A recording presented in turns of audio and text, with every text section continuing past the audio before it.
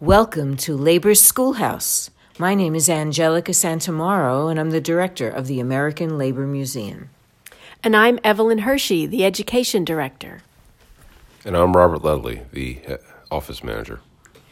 A few days ago, on Sunday, March 8th, the American Labor Museum hosted a celebration in honor of International Women's Day. We had close to 100 people in attendance, men, women, and children, and had a spectacular day. We're still celebrating the memory of it, so we're going to share some of the highlights of that day with you. When everyone came, we distributed a beautiful flower by the name of a mimosa, and Robert is going to share with you the reason why we chose that flower. Historians don't agree when and why the act of giving mimosas began, but there's documented evidence that men in Rome on March 8th, 1946, gave the fragrant flowers to their wives, mothers, sisters, and daughters as a sign of love and appreciation. And nowadays in Italy, women also hand the flowers to other women as a sign of solidarity. It's unheard of for women who work that day to receive flowers from female customers and clients and have them kind of pile up at the front desk. Prior to the Second World War, International Women's Day was celebrated various days in this time of the year. But in 1945, the Union of Italian Women voted to fix a day annually on March 8th.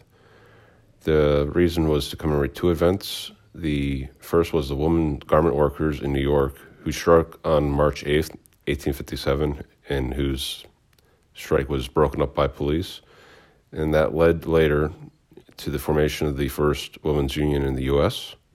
And the second event was the bread and preach strike during World War I by Russian women on March 8th, 1917. Thank you, Robert. And I did read that the mimosa has become the official flower of Women's Day. And the other part that we don't really pay much attention to is that because of the season, it comes in full bloom around that time of year. Mm-hmm. During the event on Sunday, we had several speakers come to address the group.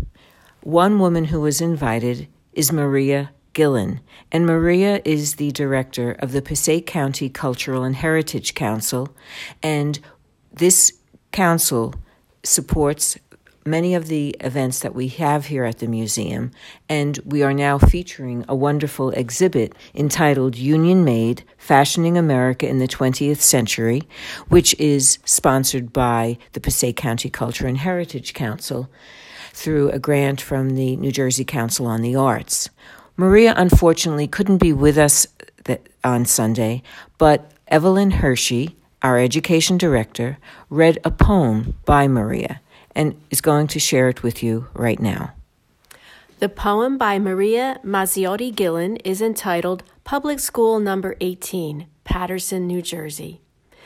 Miss Wilson's eyes, opaque as blue glass, fix on me. We must speak English now. We're in America. I want to say I am American, but the evidence is stacked against me. My mother scrubs my scalp raw, wraps my shining hair in white rags to make it curl. Miss Wilson drags me to the window, checks my hair for lice. My face wants to hide.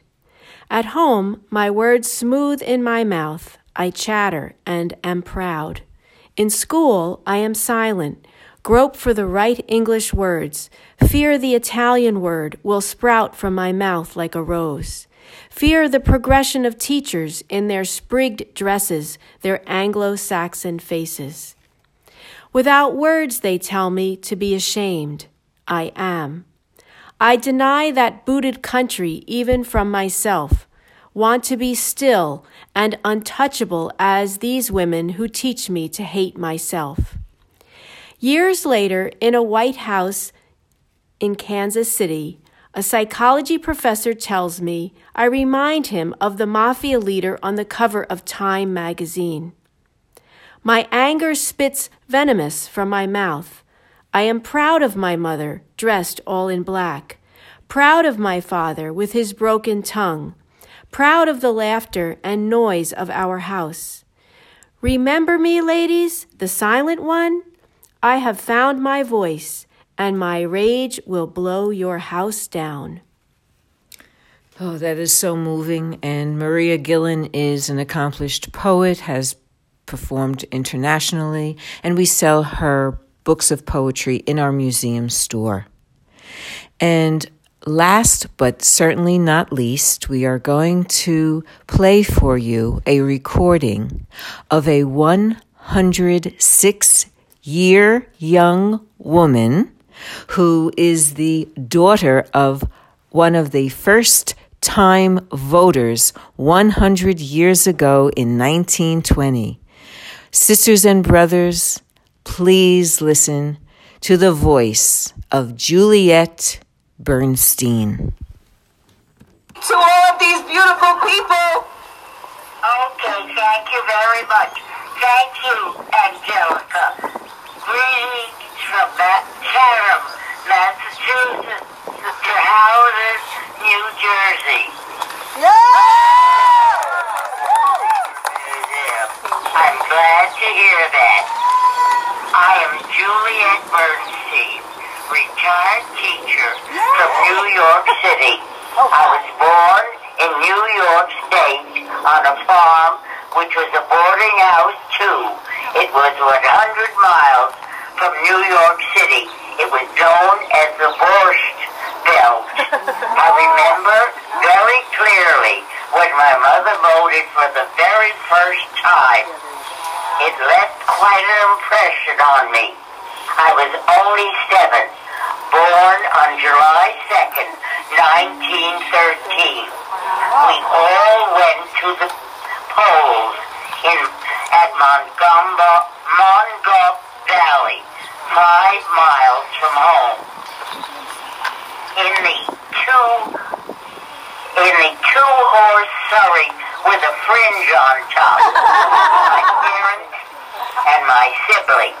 My older sister was almost 10. My younger sister was not quite 5. My baby brother, who was 6 months old only.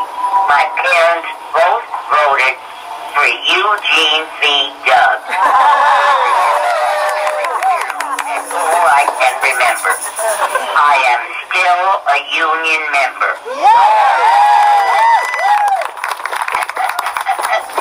I had been active in the Teachers Union, which became the United Federation of Teachers Local 2. I receive a pension as well as Social Security because of that. That's one of the few states that has that. I'm glad you are celebrating 100 years of women's suffrage. In Chatham, we have a July 4th parade with a theme each year.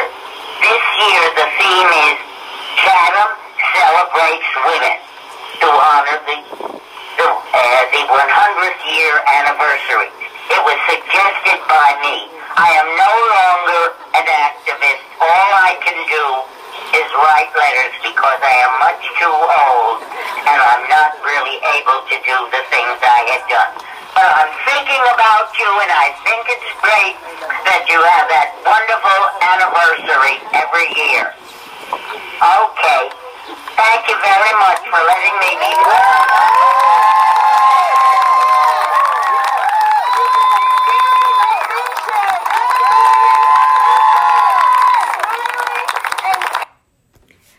So we close on that very inspiring note, solidarity forever. Until next week.